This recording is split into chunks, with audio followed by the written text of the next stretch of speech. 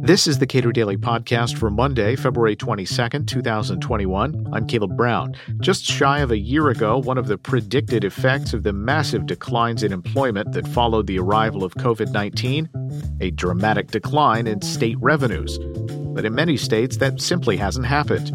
Logan Colas of the Buckeye Institute and Chris Edwards of Cato comment on why the massive spending shortfall simply never materialized. Chris, I want to start with you. We were told in March and April, massive collapse in state-level revenues. What happened? Well, the state budget situation turned out a lot better than a lot of the mainstream media was projecting. There was a lot of scare newspaper headlines early in the crisis that, it was an apocalypse with state and local government revenues. I was very skeptical the whole time when I blogged about this early on, because I went back and looked at the Great Recession a decade ago, and the loss of revenues a decade ago was not very much. In fact, local governments, cities and counties a decade ago, didn't lose any money overall because they mainly relied on property tax revenues.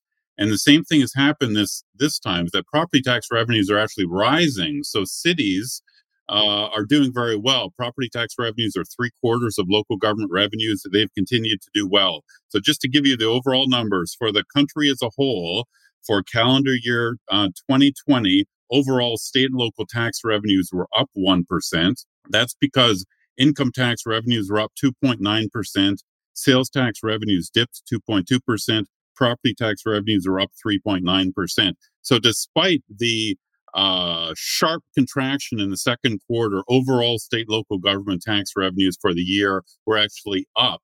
And, most economic projectors think that 2021 is going to be, we're going to have strong economic growth. So I imagine state local tax revenues will continue rising.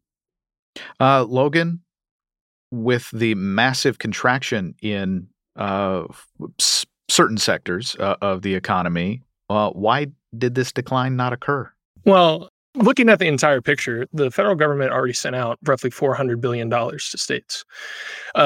Basically, when the government sent all this money to the states, a lot of consumers didn't feel comfortable about going out and spending all this money, so they instead stockpiled it, and they have this huge amount of financial savings, well over $2 trillion. So instead of spending it, a lot of economists have called this pent-up demand or excess savings, that consumers across many states have basically just held on to this money and haven't thrown it all back into the economy yet. Meanwhile, sales taxes across the country, because they tend to rely on better bases, which means these states, they tend to go and spend all this money. They're actually holding up well. The income tax has declined a little bit more because a lot of people have either left the workforce or have just become unemployed because they're not looking for work. But overall, across the country, the revenues, this big apocalypse just never really occurred. Now, you've looked at a couple of states in particular, Ohio and New Hampshire. What are the stories there? Yeah, so under the new proposal in Washington that would send $350 billion to state and local governments, Ohio would be set to get about $11 billion of state and local money. About half of that would go to the state. Ohio already has $2.7 billion in its rainy day fund. And because the federal government increased what is known as Medicaid matching, which tends to be one of your biggest expenses for states, Ohio already got $2.6 billion for that money. But this big revenue apocalypse, especially in Ohio, that never happened. So early in February, Ohio saw, as the economy shut down and as Ohio shut down, by February, we went from a $200 million surplus to a $770 million deficit. Since that time, that revenue has actually rebounded. I looked at the numbers through December in Ohio, looking at Ohio's general revenue fund from March to December, because that's when tax revenue started to take the hit, because that's when the economy shut down, and it's down just 1.55%. That's not a lot of money, especially when you consider that 1.55% is only $309 million. As I already talked about, the federal government has talked about sending billions, tens of billions of dollars to these states. It just doesn't make sense. We've seen a similar situation in New Hampshire as well. Another interesting state is California, that, the largest state in our union. California's budget is doing extremely well. Why? Well, two reasons. One, high income earners have tended to do pretty well during this recession. It's people at the bottom, restaurant workers, and those sorts of folks who've been hit the hardest by the recession. But so California, half of its entire tax revenue comes from the top 1% of earners. They have a very progressive or slanted system. And secondly, Silicon Valley in the stock market continues doing very well. California collects a lot of money from capital gains. So the California budget is experiencing a big windfall. That's what the state's legislative budget agency actually called it, a windfall of around $30 billion California is experiencing. It's true that some states that rely on, hospitality and leisure industries like Hawaii have been hurting. There's a few energy states like Wyoming that have been hurting. But the general story is, especially because high earners have continued to do well, state budgets are actually doing surprisingly well and will continue to. There's absolutely no reason for any further federal bailout money. All right. So, Chris, you've already mentioned this, but how should this change the narrative about these cash payments that the federal government is considering? Well, there's no reason for any further federal bailout money. The federal government's already passed hundreds of billions of dollars of aid to the state governments.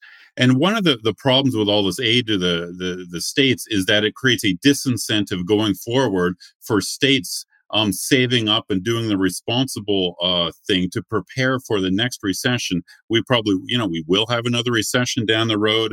State governments should be building up their savings or so-called rainy day funds to get ready for the next recession. The more the federal government bails out, the more of a disincentive for the states to prepare for recessions themselves. Going into this recession, some states like California, to its credit, were well prepared. Other states like Illinois and New Jersey had saved absolutely nothing in the rainy day funds, even after a decade of economic growth. So the federal government should not be coming in and bailing out these states like Illinois and New Jersey that were very irresponsible and didn't put any money aside for contingencies like this. Yeah, I mean, even on that, one thing I would add is a lot of these states, as Chris mentioned, that were taking these big revenue declines, such as Florida, they're already talking about spending billions of dollars already. And many of these natural resource reliant states, West Virginia, South Dakota, all these types of states, these are also the states that already have not stable tax bases because they rely on energy, which is it fluctuates.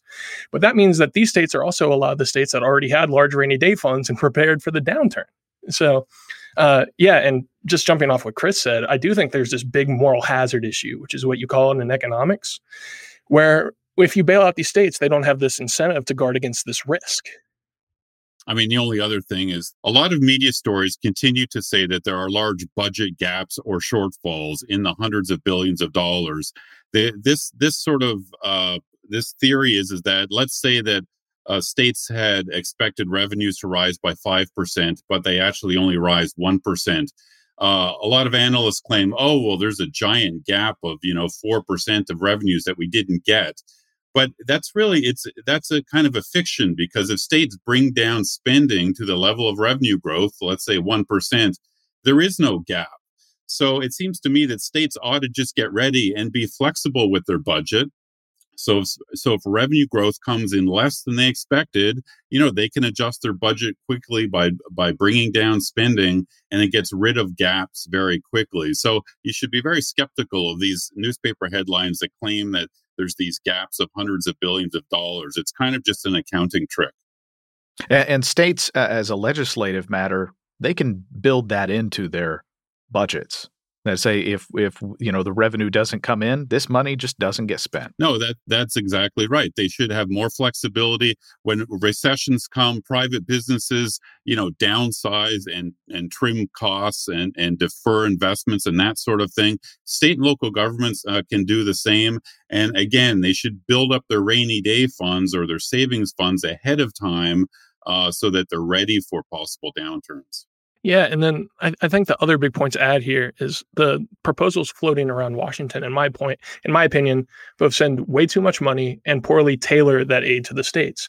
For example, California was already looking at how to spend $15 billion that even before this massive package was being talked about. But because this package distributes the money along population grounds, they would be in line for another $40 billion to already go into their state's coffers when you include state and local revenue. California doesn't need that. And it doesn't make much sense when you start giving these states that have these large, that have these good surpluses, when you talk about giving them, $41 billion or over 10% of the package, when other states are hurting a little bit more because they rely on, tourism or natural resources or anything of that nature. Logan Colas is an economic policy analyst at the Buckeye Institute. Chris Edwards directs tax policy studies at the Cato Institute. Subscribe to the Cato Daily Podcast anywhere you please, and follow us on Twitter @Cato Podcast.